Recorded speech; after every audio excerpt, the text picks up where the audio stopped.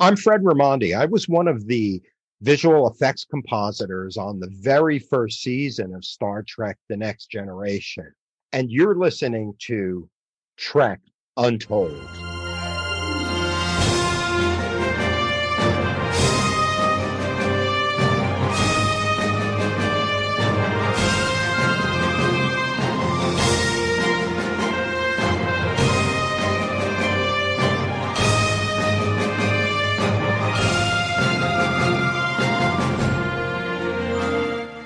Hello and welcome to Trek Untold, the Star Trek podcast that goes beyond the stars.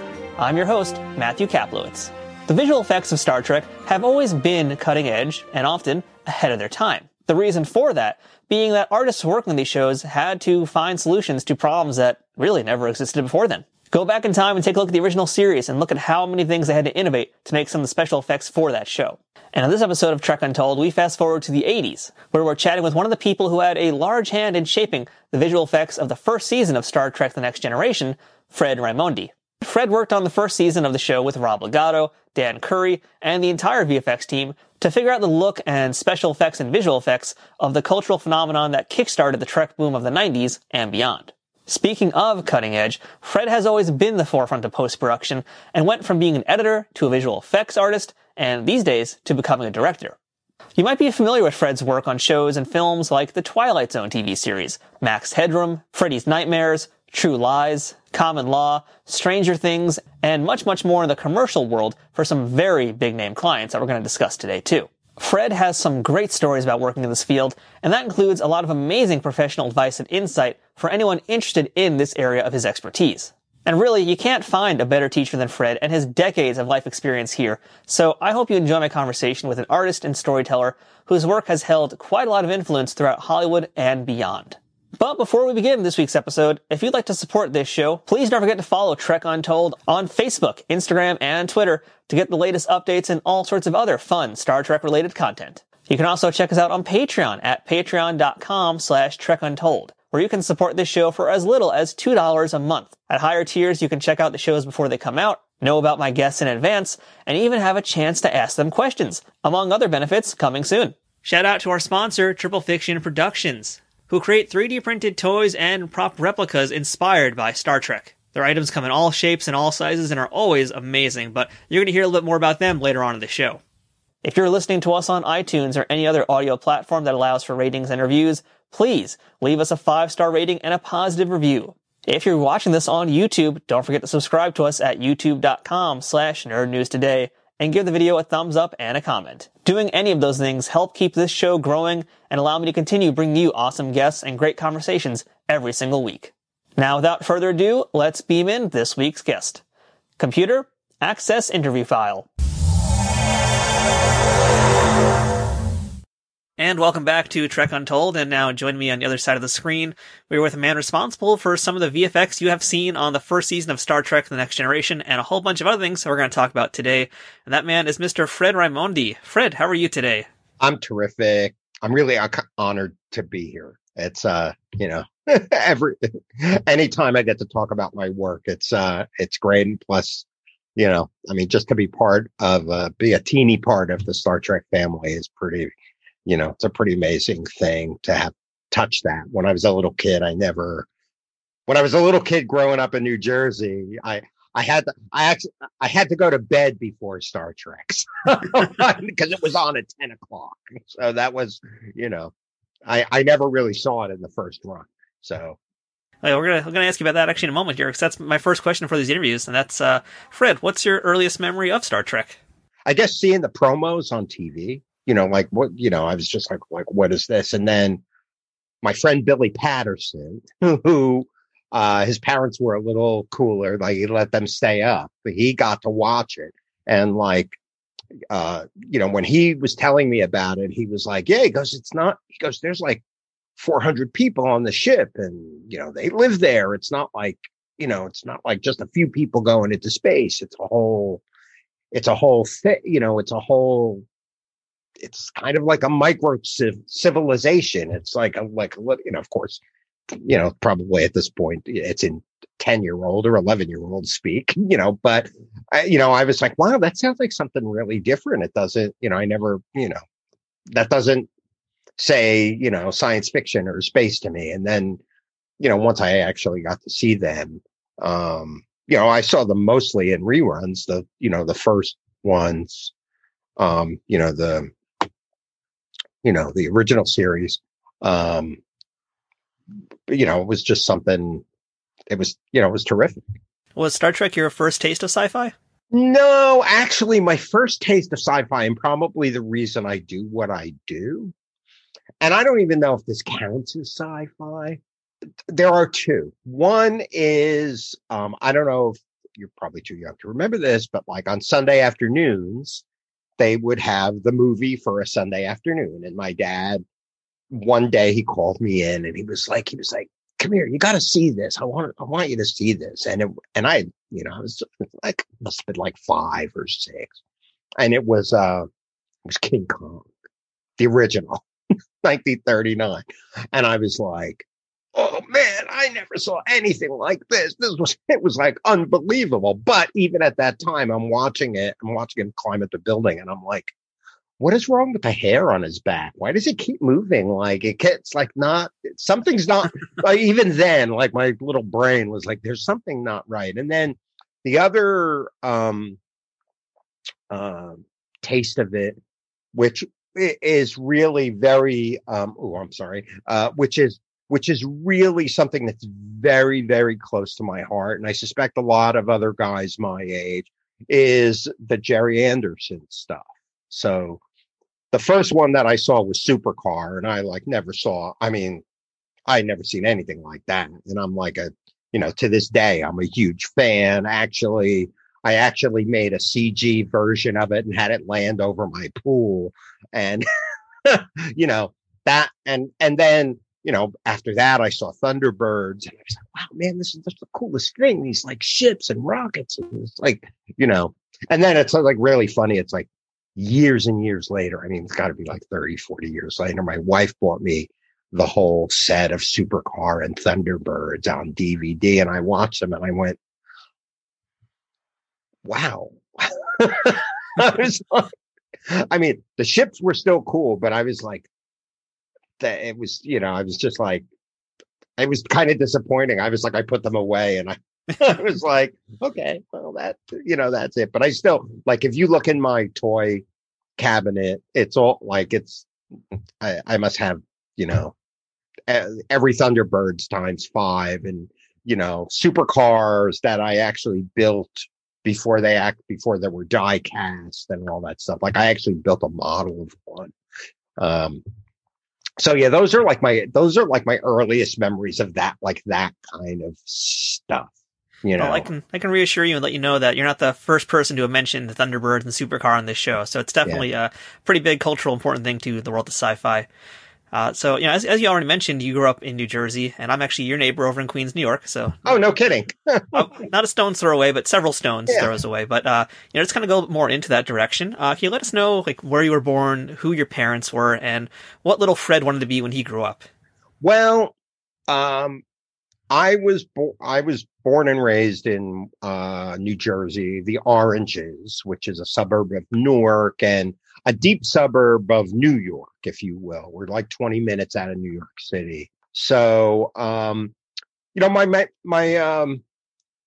was like an Italian kid, like being, raised in, big Italian family in New Jersey. And my dad was a firefighter and my mom stayed home. She raised me and my sister and my brother. I was the oldest. There were, along with, I had always been attracted to technology. Like the first time I saw a set of walkie-talkies, and I must have been 5. My cousins were older, so they had stuff. First time I saw a set of walkie-talkies, I was like, oh my God, that's like magic. And then one of my other cousins had a tape recorder and I was like, oh, that's amazing. I have to try that. So it was like, I was really attracted to that kind of stuff. And then cameras, like my dad had an not even Super 8, an 8mm camera, the same camera of that which my baby movies, like me as, 6 months old. I made my first films on that same camera. And once I got a taste of, photography, and I was always interested in that kind of stuff, cameras. And then the other really big moment was the Beatles on Ed Sullivan, which led me in a completely other direction. And I've been a guitar player my whole life.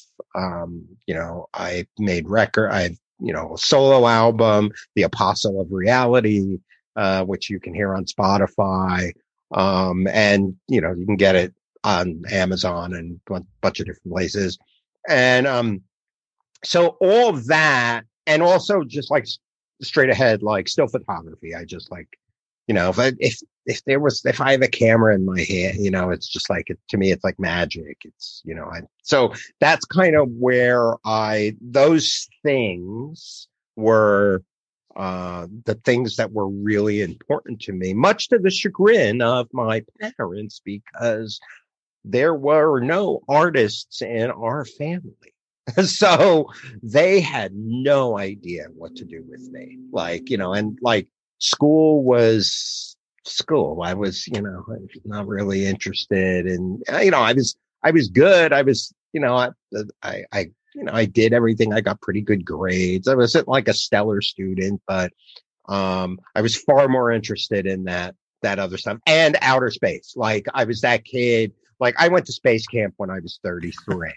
So I was that kid too. Like I was the kid that my mom had to wake me up for every launch. Like I never missed. If a launch was on TV, I was there watching it. So that was the other thing. My head was in space, and, I was interested in astronomy. It's, like all that stuff was like really influential to me growing up. So, then when I got older, I went to high school. I did okay in high school. And then when I went to college, I did, I kind of concentrated my studies on TV and film. If I can interject, actually, go ahead. Where'd you go to school? Were you actually going to school for filmmaking? I went to school that's the other thing. I was one of the first in my couple of my cousins had gone to college, but I was really one of the first. So I mean, in our, family group, I was probably the third one or the fourth one to go to college. I mean, my mom, bless her heart, and she's still alive, but I mean, she was really smart. She was like, she should have gone to college, but they didn't do that in 1952. It's like it was, like rich people went to college. We were really raised. I mean, just to give you an idea, my paternal grandmother and grandfather never owned a car, never owned a house. So that's just to kind of give you an idea, like where my family came from. And I went to, it wasn't even like my brother ended up going away to school, like went to Rutgers. My sister really didn't want to go. She wanted to be a legal secretary. So she went to like a specialized, like secretarial school. And I went to Kane University, which at the time was only a college. It was Kane College. It was in Union, New Jersey. Now it's a university. I concentrated on film and TV, and I took every film class I could, took every TV class I could. I was on the radio station, and so it was really, and took drawing and photography, like basically everything creative possible you're doing except for dancing. Yeah, and also writing. I'm a good writer, and it always fascinated me. Like I wrote poetry and lyrics, And I was just a really good writer, which served me well, like when I became a director, because, I have to write treatments and then, even with visual effects, you have to write methodologies and, so all that, it all served me really, really, really well. And I graduated in 1979 and started my professional life in New York City. My college had a program where you could take a whole semester as an internship. So that's what I did. I went to New York City. I promised myself that I was not going to take an internship where I was running for coffee. I promised myself I was going to take an internship where I could do. And so just to preface this too, this is not like, I did internships in college, but it was like 1 day a week, maybe. Are you talking like 9 to 5 every day? That's like what the semester is for you? Pretty much. Yeah. At that point, it really depended on where you were interning. You know what I mean? Okay. The place where I ended up interning was a place called the Explorer's Post, and it was started by a guy named Ted Estabrook. Now, this guy was a fascinating person. He was in TV since it was radio. You know what I mean? So he was he was one of the first TV directors. He directed the first, tons of stuff, like on NBC and CBS. He was like a big deal and made a lot of money as a TV director and in the early days of TV, and then bought TV stations and radio stations. Became very, very wealthy guy, and then decided he was really bored. So he goes and becomes Jacques Cousteau's cameraman. And is shooting for Jacques Cousteau. And on a trip, he gets the Benz, which is, it's a skin, when you're scuba diving, if you rise too quickly, you get nitrogen in your blood, and it really hurt him. It affected his legs. He could walk, but he had to walk with a cane. So all his buddies, Bill Paley and David Sarnoff. Now, I don't know if you know who those guys are. Bill Paley started CBS. David Sarnoff started NBC. He knew those guys. They were his buddies, and they knew that he was a super smart guy. And they said to him, "Look, we need a place to train." At the time, there weren't a lot of film and places where you could go learn television. And they said, we need a place where we can train people. So they funded him and they started this thing. And that's basically where I interned. And my first day of my internship, I was on the streets of New York with a camera on my shoulder doing man on the street interviews, and then learned to edit. And that's what I really fell in love with and became an editor. So once you're done with this internship, where do you go next? What's your first professional job out of school? My first, this is a kind of an interesting story. So I would do little freelance jobs that Ted would send me on. He did stuff, but, I was also PAing on films. I PA'd on a bunch of films, and, I was PAing on this film called The Information Society. It was a PBS documentary, and we were shooting in a loft in New York. And my job during other than doing other horrible PA stuff, like getting food and what have you, during every take, my job was to take the phone off the hook because they were shooting sound. And if the phone rang, it would ruin the take and what have you. So, it was a loft in New York, but it was very tiny, so during a take, everybody would like rats scatter to the few rooms around to hide, to not be, or you'd either be behind the camera or in one of the rooms. So I was in I think it was the bedroom, and I had to take the phone off the hook, and sitting in there with me was the producer of the film, this woman named Marlon Hanks. And she was, she was young. I don't think she could have been more than 25, right? I'm 18 at this point, 18, 19 years old. I'm like right out of college.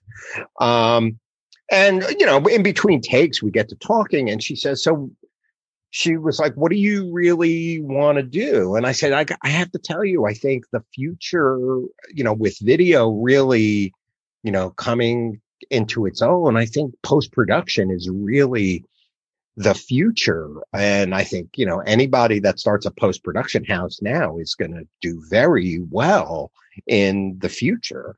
And so she says, what kind of experience do you have? I said, well, I did everything when I was in my internship. I learned I could build an edit system from scratch and da, da, da, da, da.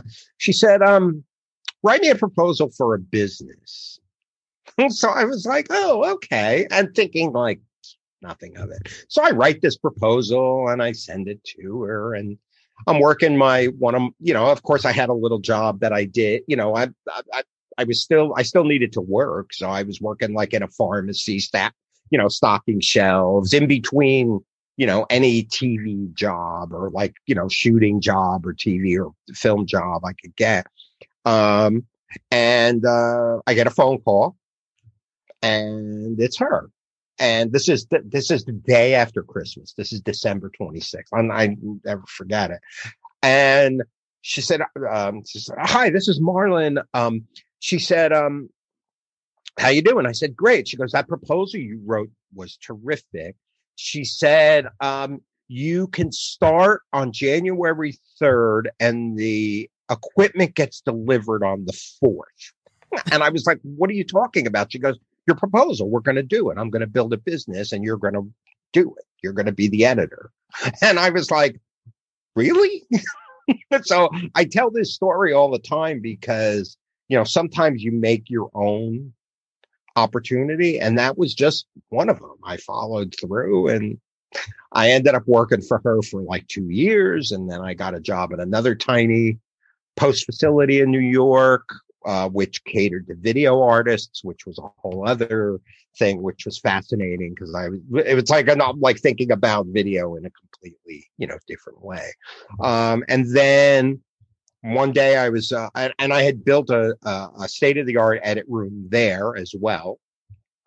And one day while I was there, this gal shows up to visit somebody who didn't work there anymore. And I said, oh, John, he left. And she was like, oh, I knew he was here. And he had just left like the week before or something. So anyway, make a long story short, she's from California, works at KCOP, Channel 13. And she said, yeah, we just got one of these CMX systems. That was the editing system that I learned how to use. It was the state of the art at the time, a computer editing system. And she said,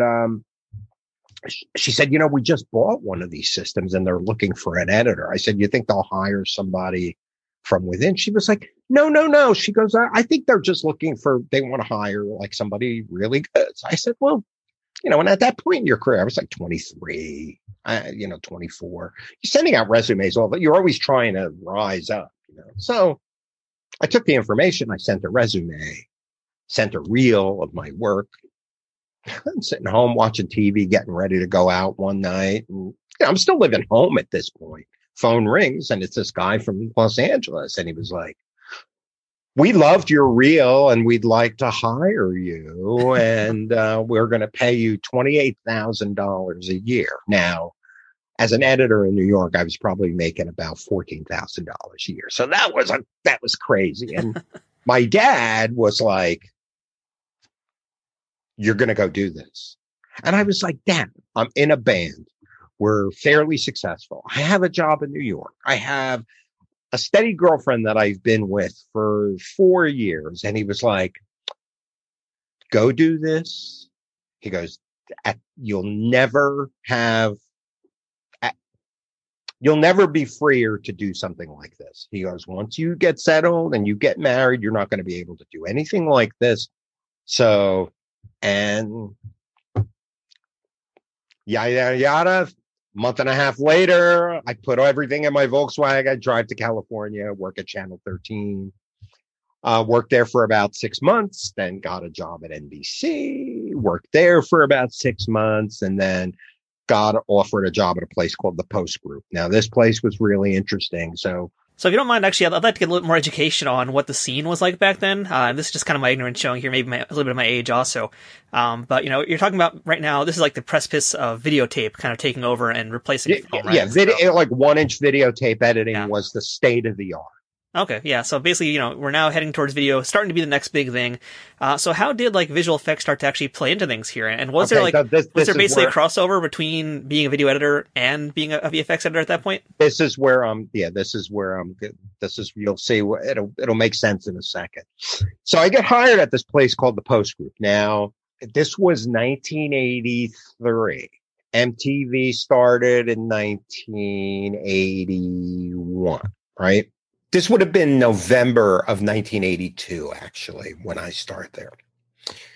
They are the center of the universe when it comes to music videos in Hollywood. Everybody who's anybody is editing their music videos at this place for a couple of reasons. One, the guy who ran it, this guy named Rich Thorne, loved visual effects.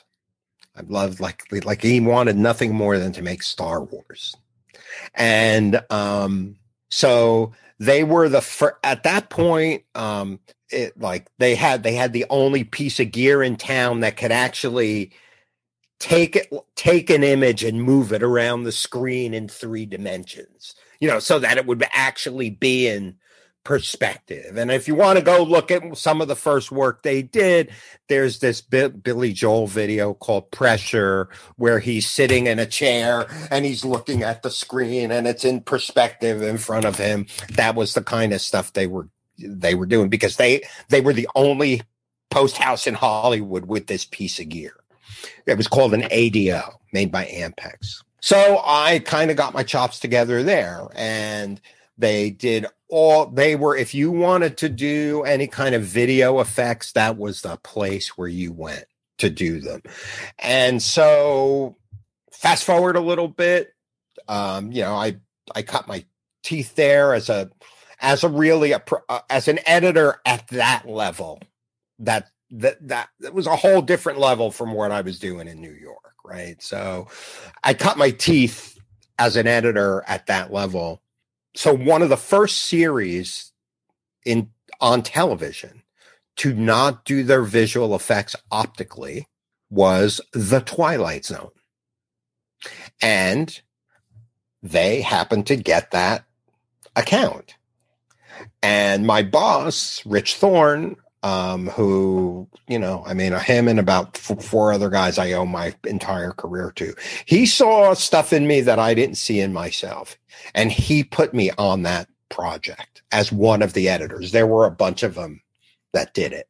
So I worked on that. And I worked with 3 visual effects supervisors on that show. I worked with a guy named Bruno George. I worked with a guy named David Sasala, who was a sculptor and a visual effects supervisor from ILM. And then I worked with another guy named Rob Legato, who was another Italian guy from New Jersey. So we hit it off really well. And he was one of these guys, he was like, dude, you don't even know how talented you are. Like, I work with other people and your taste is just like, when you're making a key or you're doing something, it goes, it's just your taste is really good. I was like, okay, great. This is just what I like to do. It's what turns me on. And so I learned a lot from him doing Twilight Zone. And then that got canceled. And then there was another series that was a visual effects series called Max Headroom. And I ended up being the main guy on Max Headroom as well. So I did, in addition to doing the actual visual effects on the show, I also was in charge of putting the Max character together. Nobody got to touch him but me. That was me. That was the kind of the ground rule. Peter Wag, who was the producer, was like, nobody does this except you, Fred. And a lot of it was because I had a great sense of humor, and I loved comedy, so it all came really easy to me.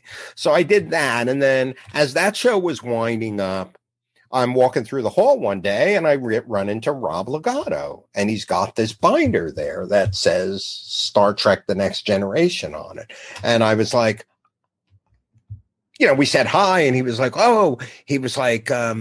he goes, I got the gig as visual effects supervisor on Star Trek: The Next Generation. He goes, and you're going to be my guy. And I was like, really? And he was like, yeah. He goes, I requested you. He would out of all the other guys that work here. And I was like, cool. So that's how I ended up getting the gig as, the visual effects compositor on Star Trek: The Next Generation. Trek Untold will return momentarily. Trek Untold is brought to you by Triple Fiction Productions. Triple Fiction Productions produces affordable and unique 3D printed Trek-inspired products from the original series, Next Generation, Deep Space Nine, Voyager, Enterprise, and the movies. Ranging from prop replicas to use in a fan film or cosplay, to accessories or playsets for figures in all different sizes, Triple Fiction Productions has got you covered.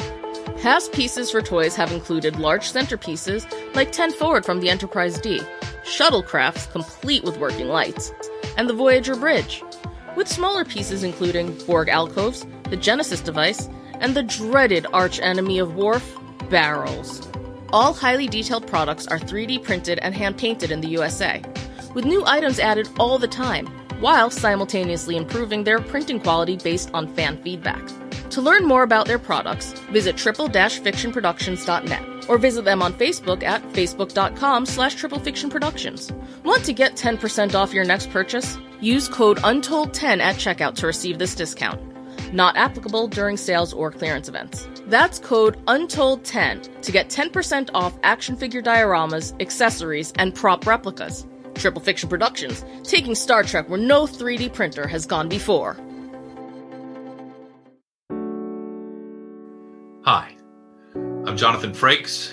If you're of a certain age, you may remember me as Commander Riker from Star Trek: The Next Generation. And my wonderful brother Daniel died with pancreatic cancer 24 years ago.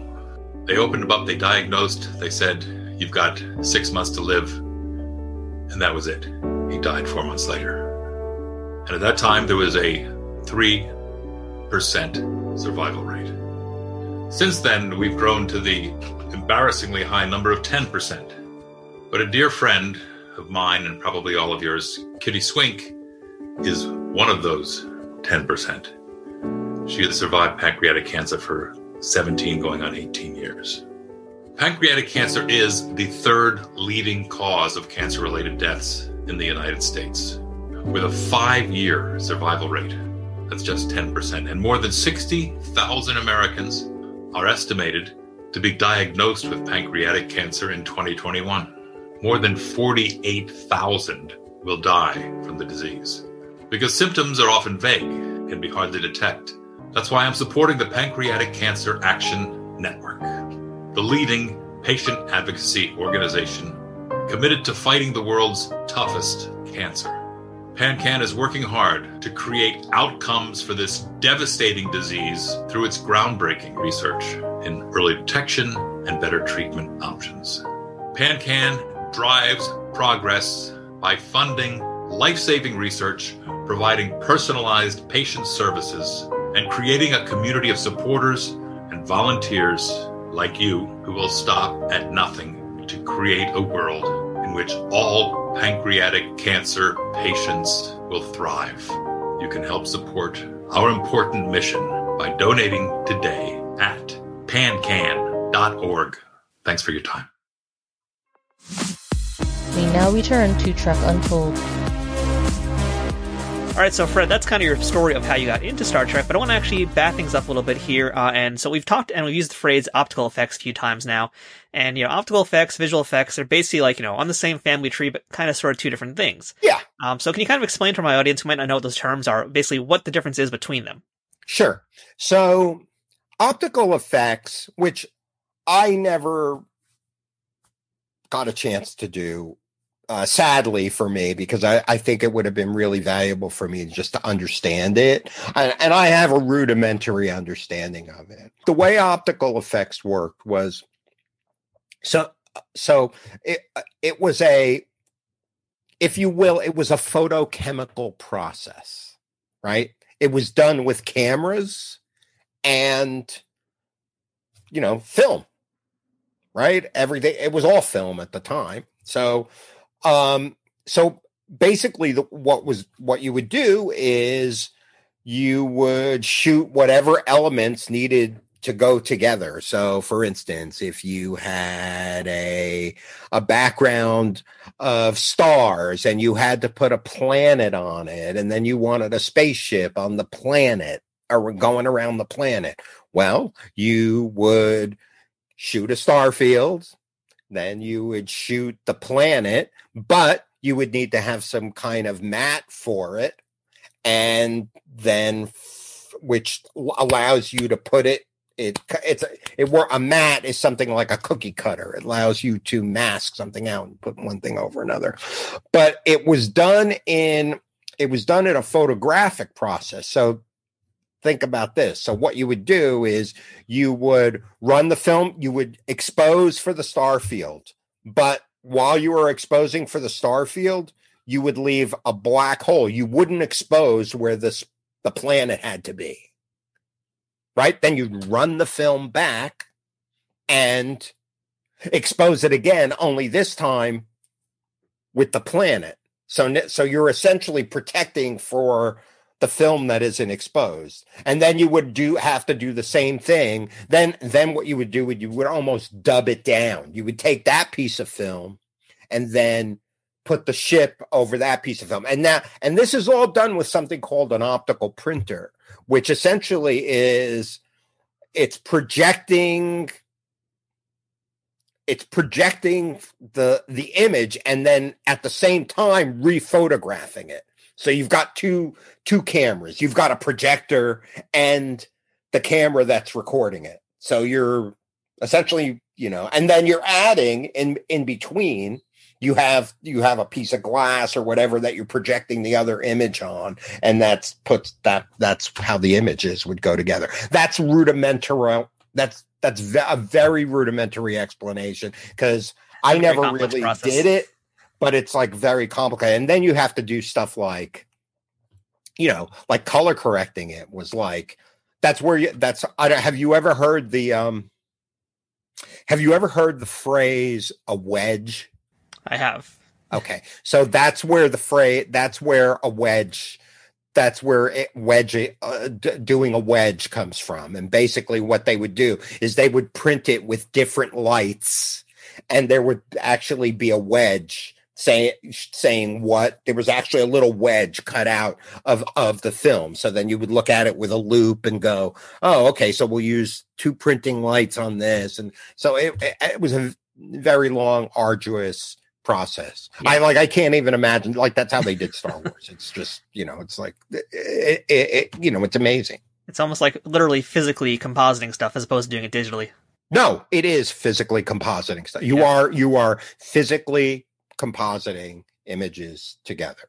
To the point where is the perfect example, right? Like, I forget which Star Wars it is, but it's like, it's either maybe it's the first one with the Emperor, where in the theater, like, you never saw it, but like if you looked at the bottom of the Emperor's neck, it's all like going like, it's all chewy and you see all this shit going on.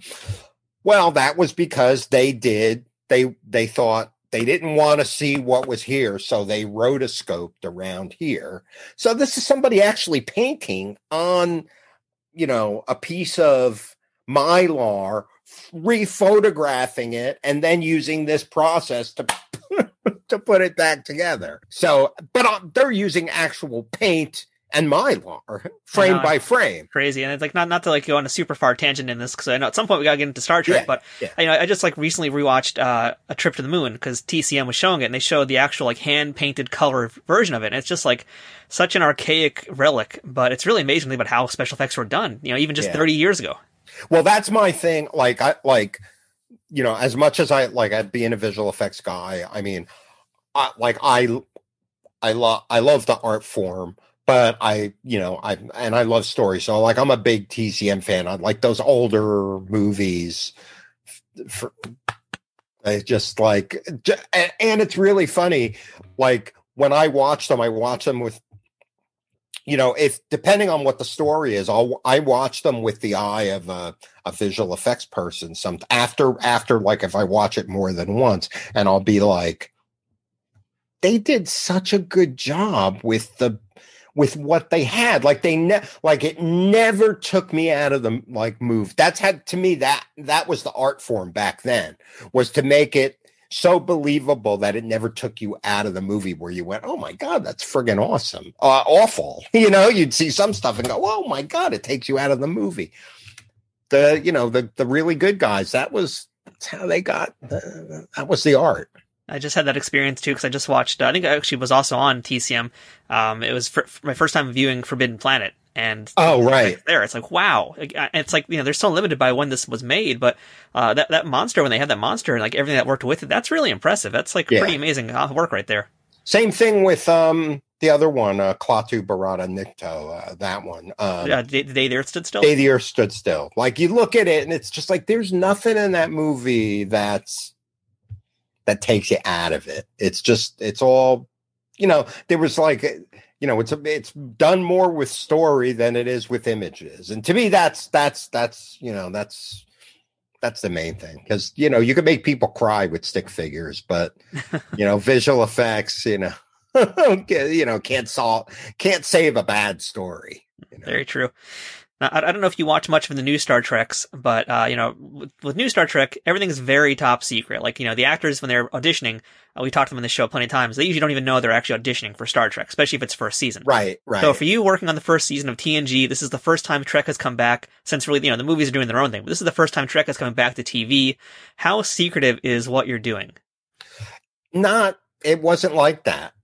It was a different time. Okay. So like, here's the other thing. There was no internet. This is like what is it? I want to say it was like 86 or 87. Like when we did it, I think it premiered I want to say it premiered in the fall of 87, something like that. Yep, that's right. Maybe.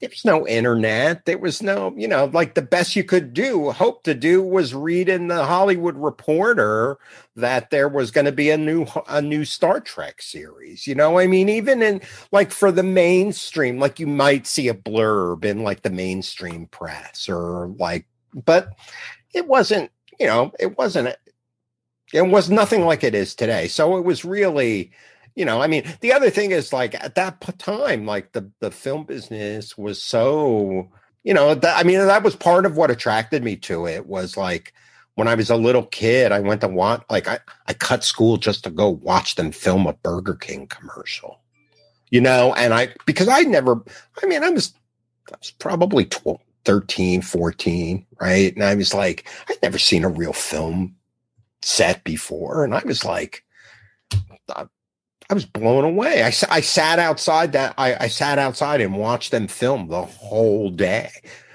So, but, it was a small community. It wasn't, and I thought for me, I thought, oh, I want to be part of this. This is cool. I want to be part of that secret club, but it wasn't very secretive. It wasn't, crazy where anybody could post a picture of it and tip the hat, it just wasn't like that. So back in that very first time when, TNG is getting off the ground here, we mentioned Rob Legato. He's the man that brought you into the fold here. Yeah. Did you guys have any meetings those days to kind of discuss, here's the style of how we're going to do things, here's the visual plan, if you will? Was there any kind of things like that to kind of explain the visual vocabulary you were going to use in the show? They did have there was a production Bible, which I believe I have a copy of it somewhere, which essentially like, and then there was other stuff like other addendum that would come out later. Like I remember reading Michael Okuda's, this is how a phaser works, right? It's like, this is, like on Stun, it's like, the microwave on low. You know, he like equated it to like a microwave. Like that's a very good description. What like a microwave would do to you. So there was like that kind of stuff. But in terms of the visual, the vocabulary, like stuff, I'll give you a perfect example. Like stuff like the transporter, right? The transporter in TNG.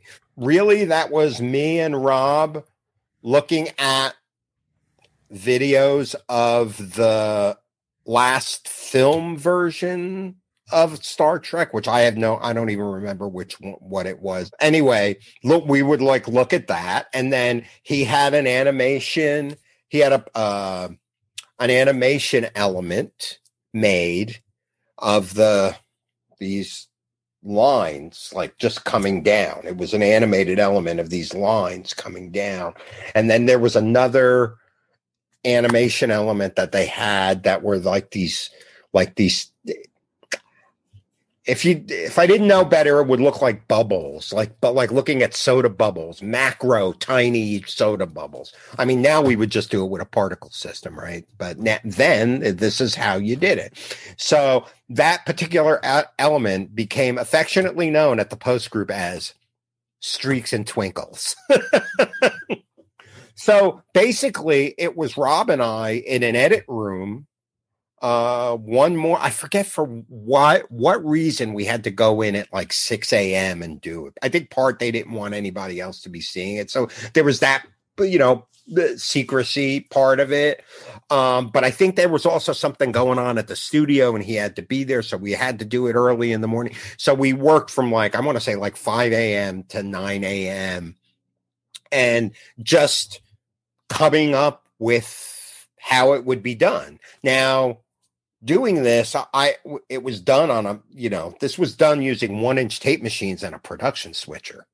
So for those of you that don't know what a production switcher is, it's the big console with lots of buttons, and they look like they have, they're faders, but they look like stick shift. It's the most Star Trek looking thing in all of post-production, basically. Yeah.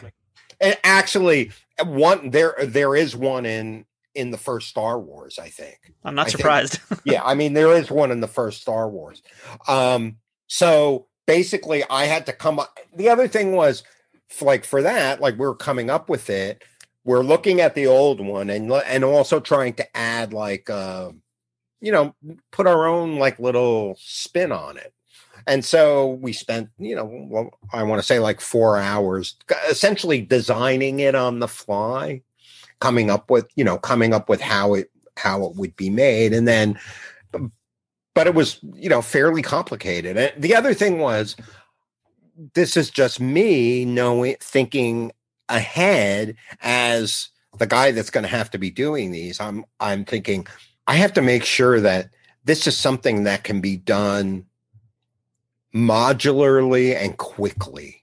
Because we're going to have to do a lot of this. The other thing is, if there's more than one person in the frame, that means we have to do it 4 times, not just one time. So it was a fairly, I had to keep all that stuff. So I was really, at the same time I was designing it, I was designing the procedure for how to do it as well, which later on I learned when I went to learn I took formal art classes to drawing lessons. I just thought people that drew just did it and that was it. I didn't realize that they would make 50 before they got the final one. Part of the process is learning how to make it. And we should add too, this is now, you guys are working on Encounter at Farpoint, the 2-part series beginner, right? So basically, you're dealing with this, and you're also now dealing with the stress of the fact that this is the start of the series, and you have a time frame to get this episode out there. So, what is it? What is that time period like where you're basically just doing this? Is it as stressful as I would imagine it would be? It wasn't, because they had planned. We still had an air date, but I don't remember.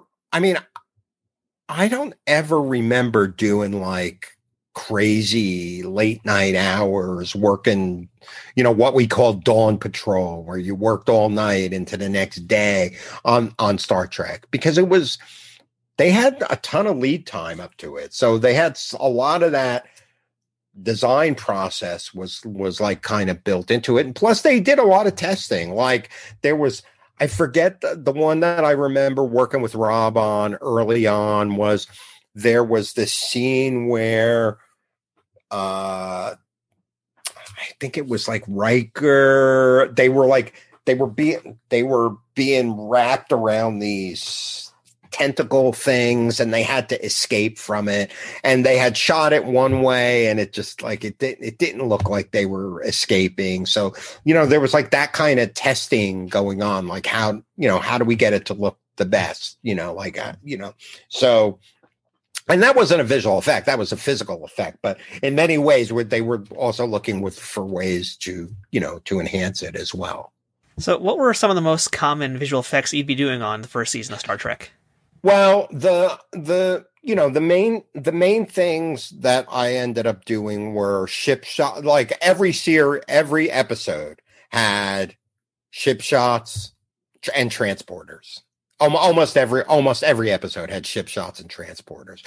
Now the ship shots, unless it was kind of like a special version of like a special episode, we had a lot of them were essentially stock, not stock, but I mean like Rob had shot like tons of, just basically a built-in library, essentially. Yeah, we had a library, ship going around the planet, ship going away, ship coming towards, ship, low angle, ship coming overhead. Like we had that whole library, and then they would also shoot special stuff, like if there was a battle, right? They would, and I never forget, like Rob always talking like, like when, and this is they're photographing miniatures. This is not, they're not making it in CG. It's like and I forget they had two models. There was I want to say there was like a 6-foot and a 12-foot model. But anyway, the point that I'm making is one of the Enterprises like photographed great, and it was the bigger one because it had way more detail. And they would always come back from the motion control shoots, him and Gary Hutzel, who was Rob's number 2 on the show, who later went on to visual effects supervise and won Emmys for, God rest his soul, for all kinds of Star Trek. He was another one, super smart guy. They would come back from the shoots, they would be like, that small model, it's like we just can't get it to look good. Like we light the crap out of it and it just never looks good. And when we use the big Enterprise, we put one light and it looks awesome. Like they were like struggling to get that smaller model to look good. And I guess it depended on like budget and time and like what was available. I guess it was much harder to shoot the big model than the smaller model in terms of prep and what have you.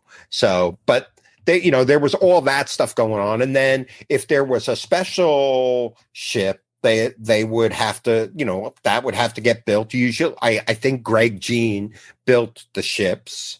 And like they would have to go and they would have to shoot those ships. They shot it at a place called Image G in Hollywood with a guy named Tom Barron, was one of the early, he built motion control rigs, very smart guy and a terrific visual effects guy and director in his own right. Very, very smart. I learned so much from Tom, you'll hear me say this over and over again, but I was blessed to be able to sit on the shoulders of these giants and learn how to make visual effects. Yeah, we just mentioned Gary Hutzel in the past few moments here, and we've been talking about Rob Legato. We haven't even mentioned Dan Curry, who came on also as a VFX supervisor. So basically, you guys have like a legitimate think tank here of VFX people. So like, what did you learn? Like, what were some of the most valuable lessons you learned from these guys that you kept using throughout your career? Well, we were actually, the other thing was like, it's interesting because like we were feeding each other. I learned how to make visual effects, essentially like, how to shoot them and then how to put them together. But we were feeding each other because most of these guys only knew opticals. They didn't know video.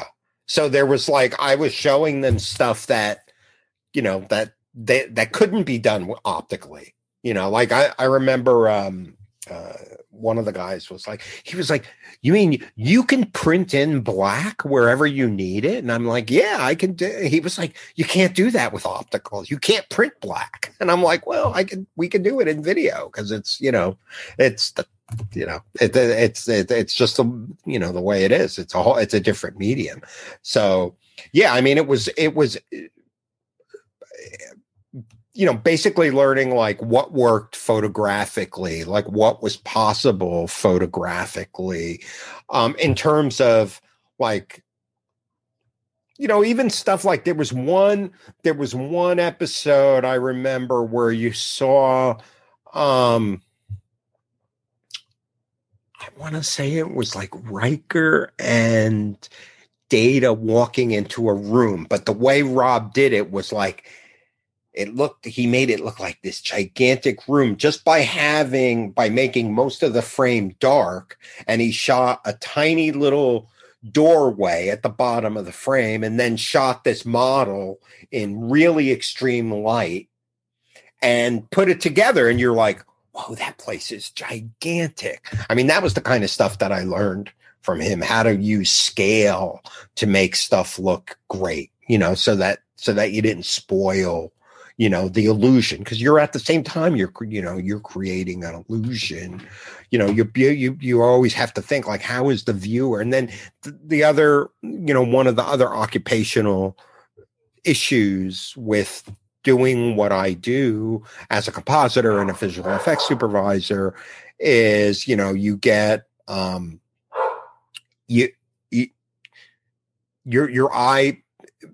As you go on, your eye becomes less fresh. So something that looks good at 1 o'clock, you might go to lunch and come back and go, oh my God, that just doesn't work. We gotta rejigger it. So, that was the other thing. We were always like checking each other, it's like, and how can we make it better? Like what more could we add? Like, and Dan was like, he and Rob like worked. They couldn't be more diametrically opposed.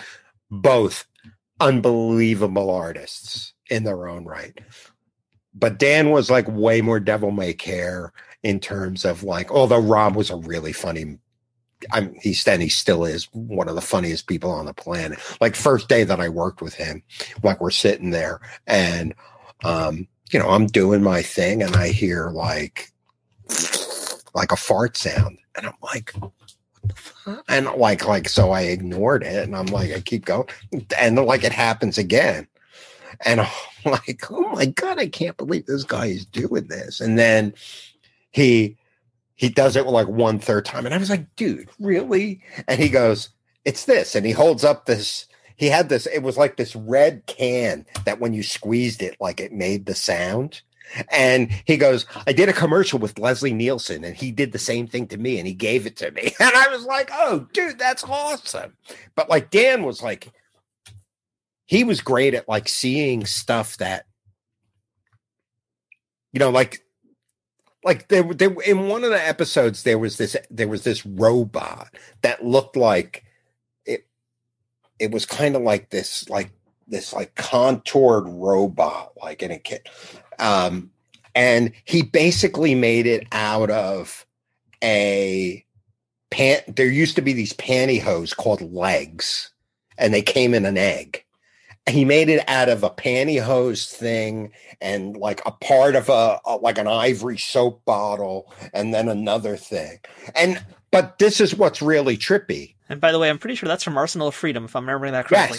Yes.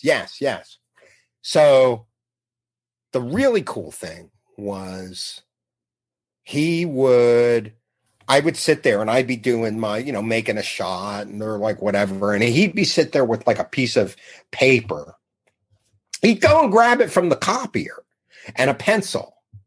And he'd be sitting there and he's like designing this robot. And I'm like looking over as he's pulling this robot out of the paper with a pencil, essentially designing. And I'm like going, Man, it was like blowing my mind because I was like, dude, like the art chops he had was like amazing. And then he went and figured out how to build it out of shit he found around his house. Like there was another one where he built like a little shuttlecraft out of a razor, like out of a plastic razor. Like he made like the fins that or the landing skids were made out of two things from a disposable razor. So it was like that kind of stuff. It was like anything was possible. And I was like, man, just to work with these guys that had that kind of imagination that could like pull that stuff, you know, just kind of like out of the ether and then make it, you know, it was awesome. Like I said, every day I'm just like, man, it's like, it just doesn't get any better than this. It's kind of funny that you brought up the USS Gillette, if you will, because I was just rewatching the Reading Rainbow episode where right of TNG, which is like one of my favorite Reading Rainbows of all time. Like I remember watching that as a kid, first Dude, time I'm ever. on that. And I know I was just gonna actually ask you about that, because I got to just rewatch it, and I just remembered like how great it was. And you mentioned visiting the set of a Burger King commercial being filmed. Yeah. For me, like that episode of Reading Rainbow was my first time seeing the production of how things get made on TV happen. So like for me, that's still a memory that I have, and I can remember that episode so vividly. And I just rewatched it and found out that you're there too. Fred Ramondi's there. So tell me about being on Reading Rainbow. That's like a dream come true for me right there. I mean, wow. Well, that was Rob, of course, LeVar was on the show, and he played Geordi, and they were going to do an episode, and part of it was going to the set, and part of it was showing how the stuff was going to be put together. So that was where I kind of came up with the I actually rehearsed it in my head, like how I was gonna demonstrate it, like when I show how we put the planet on the star and the ship on the planet, and explained how the mat is like a cookie cutter. I tried to make it like simple so kids would get it. And I put that all together ahead of time. I had it all planned out, just so that, on the day, it looks like it looked good, and it was interesting, and people, kind of got it. I mean, it was really that simple. And like, for me, it was kind of trippy because like, they were like, oh, come on, like you got to do makeup. And I was like, oh man, really? Do I have to do makeup? And he was like, LeVar was like, so cool. He was like, Fred, if you want to be on, you gotta wear your colors. He was like, so go get the makeup. So they, it was like a whole thing. It was a really cool experience. And I have to say, I've had more people in my professional life come up to me and say, guys that I work with now or have worked with who were much smarter and much more talented than me, say, I'm doing this because of what I saw, because I saw you on Reading Rainbow. And I'm like, man, it just doesn't get better than that. It just doesn't get better than that. I mean, it's like, just to inspire one kid, it's like, man, it's the best. It's the coolest. I mean, that was my first exposure to that world, and it still is something. Just watching again, like this, not only the nostalgia, but just the information. It's all just really good stuff there. So, I just love seeing it again. And as we mentioned, the USS Gillette, that's like something that Rob shows. So if you guys haven't watched that episode, it is on YouTube. So go hunt it down. Make sure. Oh, no kidding. Yeah, it's totally great. Like I said, I just rewatched it. It's totally worth checking out if you've never seen it before. Yeah. But even if you have, go watch it again. Well, yeah, because they actually put, like, I remember like them bringing it back to the edit bay and showing it to me, like, because they had like, I don't know who did it, whether it was Greg or because Gary Hudson was also great at that stuff. Like he could wire, like he would wire lights into the little models and stuff. So he was really smart. Like he even knew how to get down and dirty with like programming the computer to get the lights to chase and do all that. He was a really smart guy. So let's talk about a few specific episodes, few specific moments in that first season of TNG that you worked on. But before we actually get into, I guess, certain moments, I know that you have a story. You haven't quite told me what it is yet, but I know you've got a story about Encounter at Farpoint and I guess the opening night, right? So, well, it isn't the opening night actually, and this is once again. Looks like trouble already. Oh my God, dude! It's like one of the most embarrassing moments. But we love having said that, here. I didn't. Like I had never seen, I didn't know anything about the script. I knew nothing about the show. I don't even think I think we were just getting started. So like it wasn't like they said, Fred, here's your script, go and read it. And it was more like, at that point, it was just like one of the guys on the periphery, like I was going to be putting the stuff together, and I got to know them all, like Peter Lorreson, and so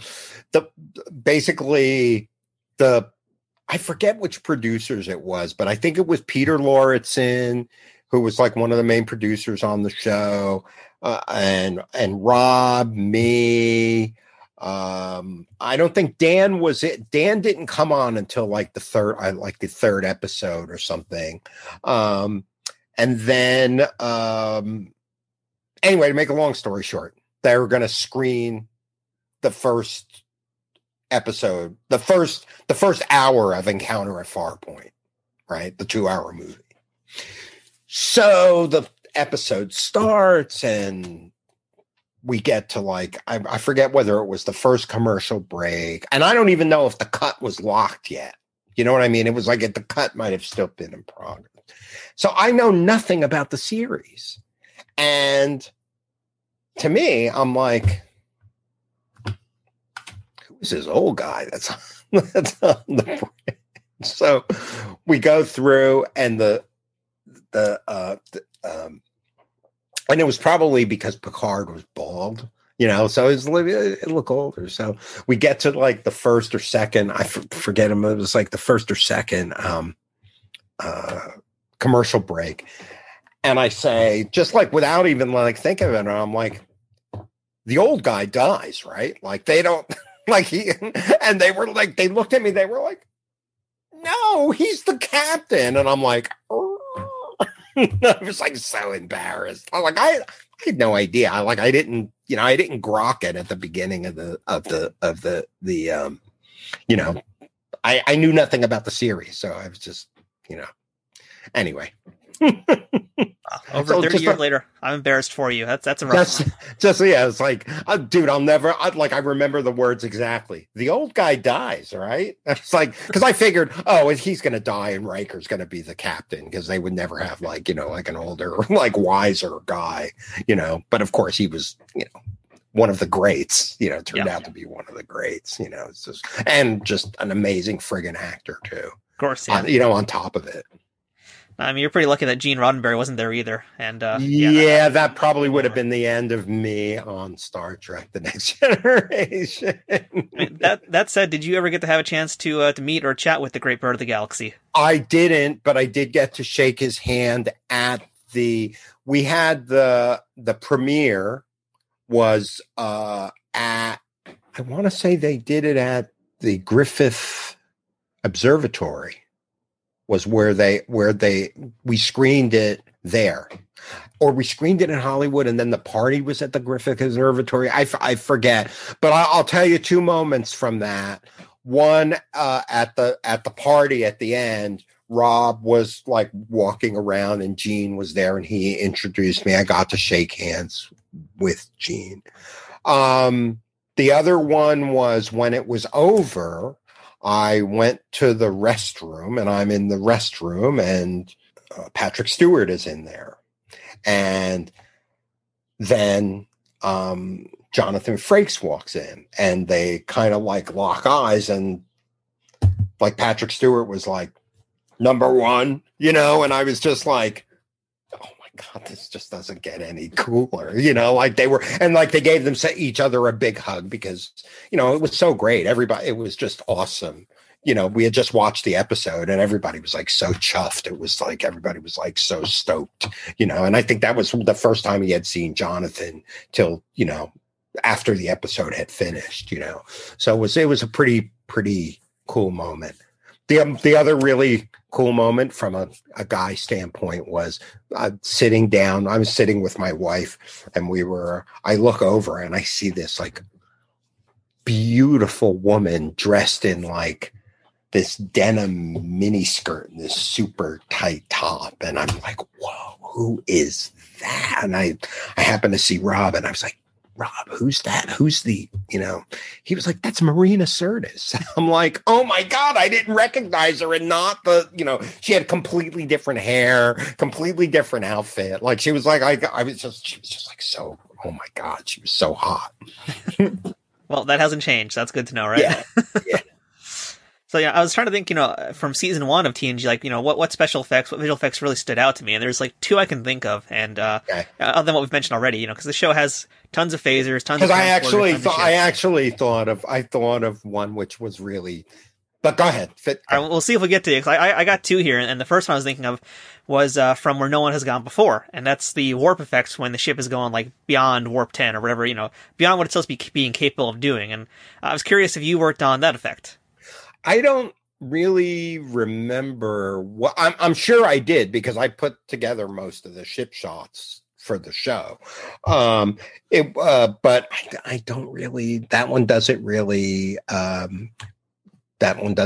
ring a bell. But I think that might have been the one that where Dan, because he had to come up with because they had it was like a different look. It wasn't the normal. It wasn't like the normal look. So, and I think that was something that Dan may have come up with. And I think he photographed like, I don't know if this is the effect, but I know at one point he used like, it was like a pom-pom. It was like really weird, but the way he photographed it, like you would never know. It was like a chrome cheerleading, like it was like a Mylar all shiny cheerleading pom-pom. And I think the way he photographed it and lit it, like when you actually saw it, you were like, wow, that is really cool. Look at that. How did you get it to look like that? I would have never guessed, what it was. The other one that really stands out in my mind, and this one is, I feel like I see this like memed at least once a week in all the different Facebook meme groups, but the penultimate episode of season 1, which is Conspiracy. And it's known for having, you already see where I'm going with this, it's known for having like one of the goriest moments in Star Trek history. Yes. Were you responsible or part one of my favorite things to ever put together? This is your fault? Yeah. Yeah, and me and Dan. Well, Dan was the mastermind. I just got to put it together. It was, but Dan, that was all his, his doing, and he photographed it, and I just had the luck to and to be in the right place at the right time to put it together. But that was he essentially built what we affectionately called the meat puppet. He built this head out of meat, real meat, and then I guess froze it and put the eyeballs in it and sculpted it and then blew it up. And were you guys even concerned at that point that, like, would this even make it to air? 'Cause it's so violent. I mean, was that ever a thought in your heads? Well, not really. I mean, we were always like pushing things, trying to make it like cooler, better, but, it was just like one of those things where it's just like, it was so much fun to put together. Like, I got to go back and watch that actually. Really, truthfully, what I was wondering, like when they remastered them all, I was like, wow, they're going to have to go. I guess they'll have to go back to the original elements and re-put together the whole thing. Hopefully the original elements are still there. I mean, we're still there somewhere, But yeah, that was one of the most fun. And Dan was like that. If like Dan, it was like this. Devil may care is like the best way to describe him. You know, if there was a way for him to like be a little boy and get, you know, just, you know, like gross somebody out or like what, you know, like, or make a joke. It was his, you know, that was his thing, you know. Well, mission accomplished because it's still nightmare fuel this many years later. Yeah. Yeah. Because I remember he actually put the eyeballs in it and everything. It was freaking great, you know. And then we had the, you know, and then the you know, the other, it was pretty great, you know. And once again, I mean, I have to say, like, compared to the tools that are there today for artists, guys that do what I do, compositing, visual effects compositing. I mean, the guys today, or the guys and gals today, the artists they're actually on a starship. They're using like starship quality tools. Me, back then, I was a caveman rubbing two sticks together. you know, it's just, you know, it was like a different time, you know. So it was, you know, it was kind of cool though, because we got to influence what the tools were going to be going forward. You know, you're basically setting the trends. We were kind of figuring it out as we went along, you know. And yeah, we mentioned all these different effects and things like that, but like, what was the post-production workflow for you guys? Because like you just said, it's rubbing two sticks together in that time period. It's really a developing art. So how did you guys work? What was the process like on an episodic basis? So here's just what would happen was, you know, they would shoot, they would get an edit, and then based on the edit, they would, and I think in the edit, they would do like a temp of the effect, just so that they would know how it would work. And kind of like a previs. Yeah, like a previs. And then once that was done, they would go and they would transfer the film. And then the film would get transferred to videotape. You know, this is the other thing that's, at the time, we hadn't really conquered this. You know, film was shot at 24 frames per second. Video was running at 29.97 frames per second. So we had something called 3:2 pull down, which was, it's a very complicated thing, but suffice to say, it made compositing like very difficult, because you were never working with full frames. You were working with, you know, sometimes half a frame or 1.5 frames. You know, it's like, it was a very, very complicated thing. And that didn't basically really, kind of like conforming the footage, but dropping frames while you're doing it. Yeah, kind of. Well, you had to keep it all. But the place where it got, you didn't really see a lot of movement of things digitally in the in that first season. Very few. And the reason was because the piece of gear we had that could actually move something in the frame only moved at 30 frames per second. So it had a very different look than the film, right? The film you had pull down in it, so it had a particular stutter to it. This other thing didn't move that way. It moved at 30 frames per second, whether you liked it or not. Later on, once we were able to get into the digital domain, we were able to take the 3:2 pull down out, work at 24 frames per second, and then put the 3:2 pull down back in. So that's kind of how we were able to get it. Just made stuff better. You know, that was part of the process. But once again, the stuff would get transferred to videotape. They would transfer the film. Now, the other thing was, like for instance, for a ship, they would shoot motion control. They would shoot a beauty pass. Then they would turn off all the lights in the studio, turn on the lights on the Enterprise, shoot a light pass. So it's just the Enterprise. It's just the lights of the Enterprise. Then they would take all the light off the foreground, off the Enterprise, and turn on all the lights of the background. So essentially you had a black Enterprise against a white screen. That was a matte pass. So I would be delivered all these things on these elements on videotape, and it was up to me to put them together in using the switcher. I had to sync them up. And then, most of the time shooting motion control, they had like something called a bloop light. So they would have a light that was actually controlled by the same computer that was controlling the camera. And they would put this light up at the beginning of the take, right? And it would like bloop. So you just sync up all the bloop lights, and then you would know that your elements were all in sync. And then, then it was just, when it's done, it's like, next,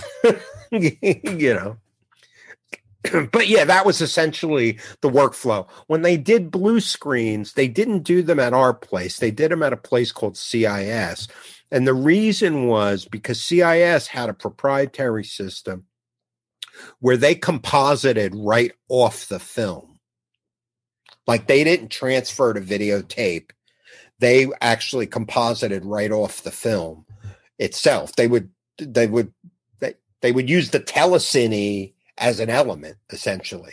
So they were able to pull a much better blue screen, doing it that way. So any blue screen stuff, like usually stuff when they were in front of the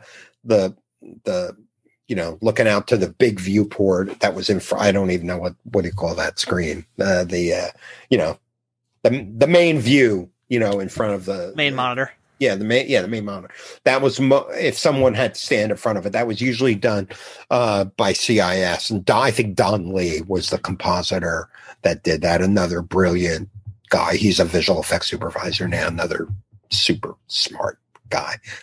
So, Fred, to kind of put a pin in our Star Trek talk, because we can go on, I think, for hours about Trek alone, and we already basically have gone over an hour just on Trek, but just kind of put a pin on it here. What would you say was the most challenging visual effect you and your team did for that first season? The one that caused you guys like the most headaches, the sleepless nights. Was there anything like that was just like really hard to get your heads around? There was one episode where we had to do, I forget what the episode was, but I remember working like a whole weekend on it. I worked through the weekend trying to figure out how to do this, but it was like a hologram, and they wanted them to walk around it. And that was really, really difficult. The other one that was really complicated for me, just from a logistic, just keeping track of stuff, was the data going back in time one, where there were 3 datas, That's a tricky one. That was a really tricky one. And then the other one that was a bit of a worry was when Tasha got the tar monster, like how we were going to get that to look. That was a tough one to get to look good. Like, we massaged that like crazy. Yeah, I think that the hologram was also the same episode, because that would have probably been the hologram of Tasha Yar at her funeral. So I think that would have both been from Skin of Evil, those two things. Yeah. That was so tricky. That was tricky to get it to, so you actually because people already had an idea of like what that's supposed to look like, like from Star Wars, the projection from, R2-D2, that was, so we ended up doing, something, completely different, something a little bit more elegant. That was like my big word was, always try to keep it elegant, that was. I mean, visually, that's kind of the difference between a Star Trek thing and a Star Wars thing, is that Star Trek is always much more elegant, more refined, and sophisticated looking, and Star Wars is like gritty, grungy. I don't want to use noir, but it kind of is like the opposite of, it always has been the opposite of Star Trek. Yeah, and the other thing about Star Trek is I mean, I haven't watched any of the newer series, but, they were all little morality plays. You were always kind of learning something about human nature, or, it was like a whole different story, set up, you know what I mean? Than Star Wars. It was a different thing. So, Fred, you're actually the first Grammy award-winning person we talked to on the show. We've actually had one nominee previously, but you're the first award winner of this, and I'd love to hear what was it that you got the Grammy for? That was for a music video you did, right? For a music video I did with David Fincher called "Love Is Strong," and it was a Rolling Stones music video, and the concept was giant Rolling Stones walking around around New York City. And I had a relationship with David Fincher from when he was getting started. Is maybe the first commercial that he ever directed, and the early music videos that he did. So I had a relationship with him. So when I went to Digital Domain and the Rolling Stones video came along, he came to me and was like, this is the idea. How should we shoot it? The other thing that we were fighting on that particular video was had a really short schedule, like a ridiculously short schedule, like 21 days to do like 120 shots, like, which is, and back in 1994, that was a insane amount of work. But it came out great. It was, we, once again, like I'm a huge, I am not a fix it and post guy. I'm a plan ahead, shoot it right, and spend 90% of the time making it look great and 10% of the time fixing stuff rather than the other way around. If you do that, I guarantee you will always have a better result. And that's David's, I was lucky enough to do many, many projects with David, and he's comes from that same background, that same ethos and work ethic.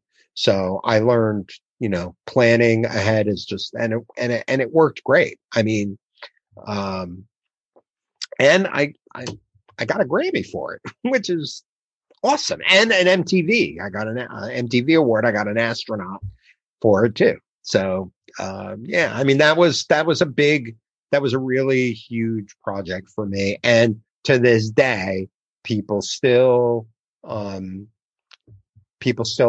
me about it. You should see the threads on the YouTube page for it. Like, I always, if there's a project that's near and dear to my heart that I love, I'll always go and post something like, I was the visual effects supervisor on this. Sometimes people like to hear about that stuff, but that was quite that was a really cool project, really fun project to do. I imagine, too, on a much deeper level for someone like you who was a musician and was in a band, and I imagine Rolling Stones were a big influence on you, too, right? So that's got to be a dream. Oh, yeah. Not that I actually got to meet them, because I was in Los Angeles because we shot, it's really interesting because we shot that in two pieces. Like, David went to New York, shot all the backgrounds, keeping in mind who was going to be in what shot. Then edited the whole video without any of them in there. And then he went on stage at Digital Domain with a camera and a lens package and basically lined up every shot. So when he shot the Rolling Stones, they would walk in, do their one line, go out. So it was like military precision. It was really, really, really kind of cool. So I was doing all the groundwork for when he came back with the actual shots of the Rolling Stones to put them in. There was a ton of prep work that needed to be done before we even put them in a shot. Digital Domain was a California post-production house that was really, really prolific for their VFX work when they first came out.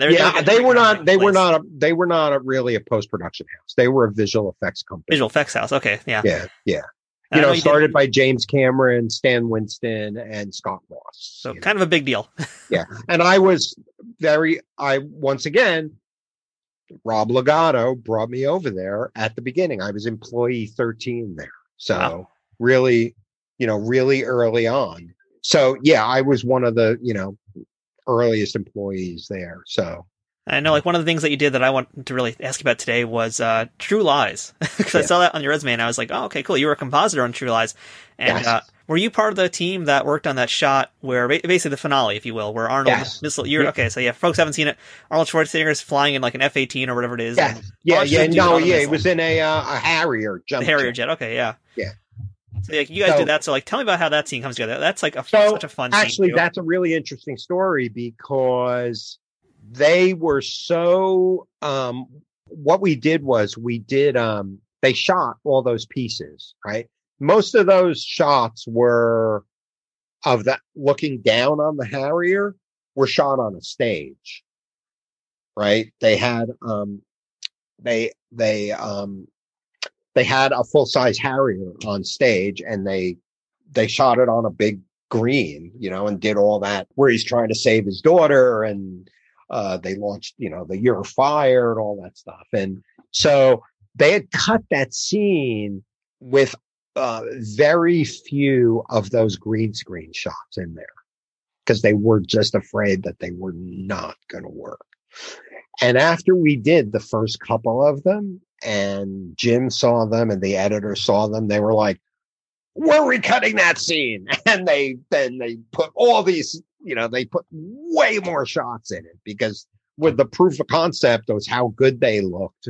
They were like, oh man, we're going to put way more of this in this movie. So that was that. And, I mean, I worked on a handful of those shots, probably, 5 or 10 of those shots. I mean, you worked on a lot of really cool stuff here, and we haven't even really gotten into talking about your commercial work yet, because that's also a pretty big deal for you, because that kind of also pivoted you towards directing more. Yeah. That was, I worked in the commercial division of Digital Domain. I originally went there wanting to do movies, and then, seeing how long movies took to do, I wasn't really, I'm much more of a sprinter than a marathoner. So, the other thing was I thought to myself, man, if I'm going to work 2 years on somebody's movie, it's going to be my movie, not somebody else's movie. You know what I mean? Anyway, make a long story short, I ended up working in the commercials division there for like 15 years and won 5 or 6 Clios. And I did very, very well. I worked on a lot of award-winning work, went on Oprah. I did the very first Budweiser Clydesdales kicking the football commercial, which was great. It was really fun. I had a lot of great opportunities there. And once again, I owe that to Scott Ross and Ed Olbrich. They saw more in me than I saw in myself, which is a wonderful thing when people, they can lift you up like that. Plus having the firepower of, a place like Digital Domain, which is, with a big studio like that, one of the wonderful things is somebody always has the answer. And if they don't, you have a meeting and somebody comes up with the answer. There's always a way. It's one of the wonderful things about working in a studio like that. And of course, getting to meet and work with Jim Cameron, it's just, he's the coolest, just super nice guy, Like, to me, he'll be Mr. Cameron. To you, he's Jim. Well, I mean, yeah, I guess. I mean, you got to work on some really cool stuff. I mean, your VFX reel is on your website, and you just let folks know. I mean, you've done stuff, as you mentioned already, for a bunch of big places, but you did GMC, you did Coors Light, Microsoft, Dell, IBM. Did a really cool piece for McDonald's. I liked a lot, actually. Yeah. It's really funny. I had that was Earth's Treasure was the name of that spot where a bunch of aliens come down to Earth and they steal the soda machine out of a McDonald's, and it's like this whole, I kind of essentially wrote this whole like little story about how, I presented it. And then, that was, I got, part of the reason I got hired to do that job was because my treatment read like a movie. And, the other thing was when I presented to the agency, I had already hired a character designer um, Tully Summers, and he designed the characters for that. And part of what I wanted to do was since there was like this moment where there was like this, like a turnaround moment where they went from like these evil looking aliens to like Bugs Bunny. I wanted them, I wanted Dr. Pepper to make them look, happy and like, funny. So Tully came up with these designs that were just, awesome. And, that's, that was kind of it. And then I worked with a company called, the guy who was the animator, the animation director on that was a guy named Piotr Karvas. He terrific animator. And, that's he did, he did most of that. So, and it's largely an animated spot. And that's kind of like what I love doing. Yeah, and I also just kind of like the fact that it's like, here's these aliens who have mastered traveling across the galaxy, but they can't quite master carbonated beverages. I just like that concept too. Yeah, exactly. Right. And another one of those pieces too I really liked was the one you did for Lego Dimensions. Lego Dimensions. That was another beautiful, one of the high points professionally for me. It's a really beautifully done piece too. For folks who haven't seen it as well, even if you don't know what Lego Dimensions is, it was a game for Lego that used Lego pieces and it basically would put them into your video game. It's a cool concept, no longer around. Yeah. And the launch commercial you guys did was really cool, really, informative and also just really, really entertaining and just great to look at. It was really fun. And it was more of a film. It was a short film. And I got to work with Joel McHale. He was the talent on that. But the fun. You're directing this also, right? You're directing and doing the VFX, right? This is a total package.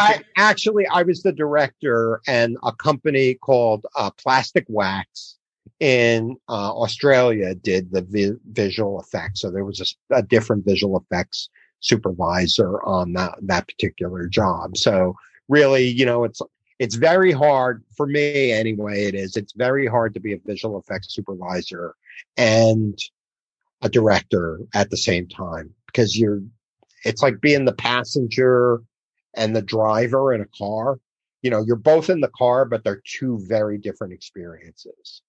So, on a big job like that, I really try not to be the visual effects supervisor. It's just too hard because you're worried about a whole bunch of different things, and it's like, it would just be that. I think, at the end of the day, the film is the most important thing, and how the viewer reacts to the film. And I think it would suffer to try to do both, especially on a big animated project like that, because it's like there were all these like little moments, I don't know if you notice I did an homage to the Avengers where there's the camera circles around the little Lego figures. And, what I think is like it's the thumbnail for the whole is when Joel McHale is holding Wild Style in front of her. In front of his face, So yeah, it was a really, really fun project. And, I got to do more. I got to do so much cool stuff on that because I had a great budget and great team around me. You got Lego money, go for it. Yeah, no kidding. Yeah. So just kind of bring up to current events for Fred Raimondi these days too. I know you branched off a while ago and made your own company, but tell us about that and what you're working on these days. What you can tell us that you're working on, what you're doing these days. So unfortunately, I can't really tell you about anything that I'm working on. That's right. That's an answer we're very familiar with here on Trek Untold. Right now, I'm NDA'd, but suffice to say, I'm working on a fairly big movie that's supposed to come out summertime right now, and I split my time between right now because of COVID. I'm working from home a lot. My company, the Ministry of Illusion, we kind of do a little bit of everything. Like we'll do I do all in jobs where I'll direct, and then do the visual effects. Last year, I did, in 2019, I did a film called The Tiger Rising, which comes out January 21st, which is a lovely story adapted for the screen and directed by my colleague and dear friend Ray Giratana. And I was the visual effects supervisor and second unit director on that movie. Got to shoot a live tiger for 5 days, which was really fun. So my company, we do all in stuff like we'll do stuff like that. Over the summer, I ended up working on Borat a little bit. I did once again, that came from Rob. He needed help on Borat, and I ended up doing probably, I don't know, 30, 40 shots on that. So we're, that kind of company. It's like really a one-person company. It's me, and if I need to pull in vendors to help me with computer graphics or other stuff that's like, way above my pay grade, or even design stuff, I'll bring in. I know what I'm good at, and so I'll usually bring in people if I need to. And then I was also lucky to work on I was lucky to work on the second season of Stranger Things 2, which was a wonderful experience. I worked with visual effects supervisor Paul Graff, who is a genius, another genius. Once again, I feel like I get to stand on the shoulders of giants, and he is a giant. And his wife, they have their own company called Crazy Horse Visual Effects. That was a wonderful professional experience, one of the top professional experiences of my life, working with the Duffers, just cool, super cool dudes. And the whole team that we worked with was really wonderful. I'm, like I said, I'm really, once again, I thank my lucky stars every day that I get to do this. It's like sometimes when I'll turn to people and go, when we're working, I'll say, I'm like, what's amazing? And they'll go, what? I go, they pay us for this. It's, just that, that's kind of how I approach it. Sometimes it's very hard. Sometimes it's a drag, and you have to do, grunt work, but by and large, I am so lucky to be able to do what I do and get paid for it. Yeah, one of the things I kind of noticed as I looked at your career through my lens of Trek Untold here is that you came into this industry at a real transitionary time period where film was being phased out, videotape was becoming a big thing, but you've kind of always been on top of the technology. You've always been kind of on that cutting edge here. And you've always been adaptable to that. And I feel like that's something that, I've taught some folks in the past. They can't really adapt. And if you can't adapt, you die out. It's dinosaurs, basically. So, how important has it been for your career to kind of stay up with these trends and just always be part of how the process has changed? Well, the dirty little secret about me is that's the juice for me. I'm a knowledge junkie. I love learning. So, if there's something that I can't do, I'm going to dig in and figure out how to do it. And if I have to, a lot of that discipline comes from being a musician, because I learned really early on that the teacher is a very valuable person. And,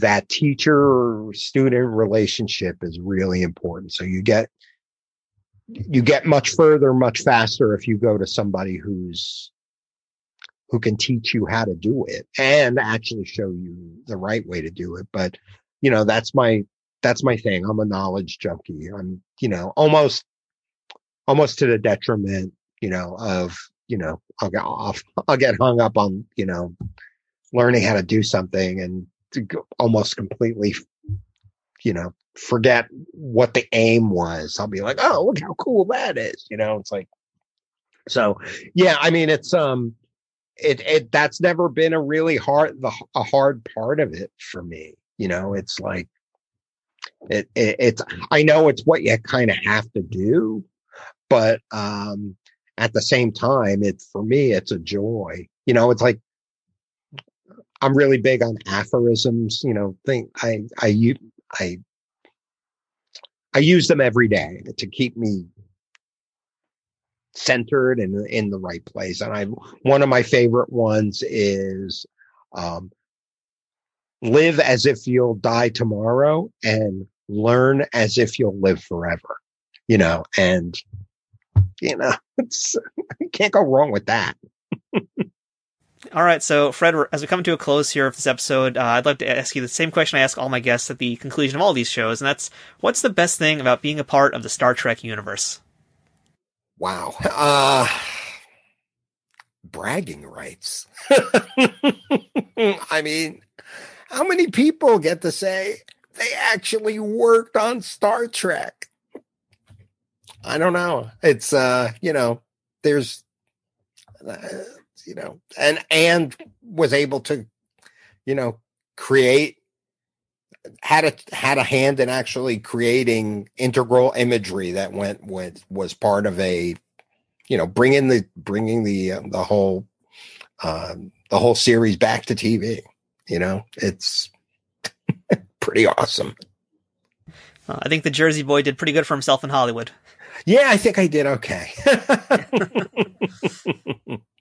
So yeah, Fred, thank you so much for chatting with us today, telling us all about the different work you've done on all sorts of different things, not just Trek, but everything else that you've done. And I mean, you really have been an innovator. You've been a trendsetter with a lot of the work that you've done over the years. Truly have. I mean, this is really great to be able to chat with you and learn about what you've done, because you've had such a diverse career, and really not just the VFX, the editing, directing. I mean, there's so much to you, so much different creative elements to you. And, you've had an amazing career, and you continue to have an amazing career.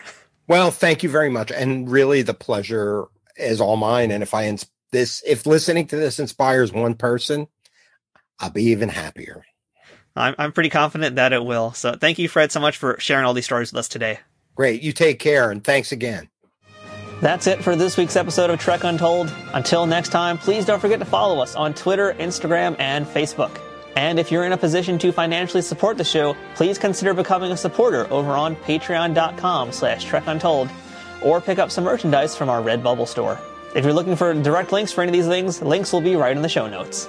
If you have any questions or comments for the show, or would like to suggest a guest, or discuss any sponsorship ideas with us, send me a message at trekuntold@gmail.com. Thank you for listening to Trek Untold and for continuing to support this show. I hope you'll come back next time to learn more stories about Star Trek and beyond. Until then, I'm Matthew Kaplowitz, and always remember, fortune favors the bold. Trek Untold is sponsored by TrekSphere.com, promoting fan-produced Star Trek content in all forms, is powered by the RageWorks Podcasting Network, and is affiliated with Nerd News Today.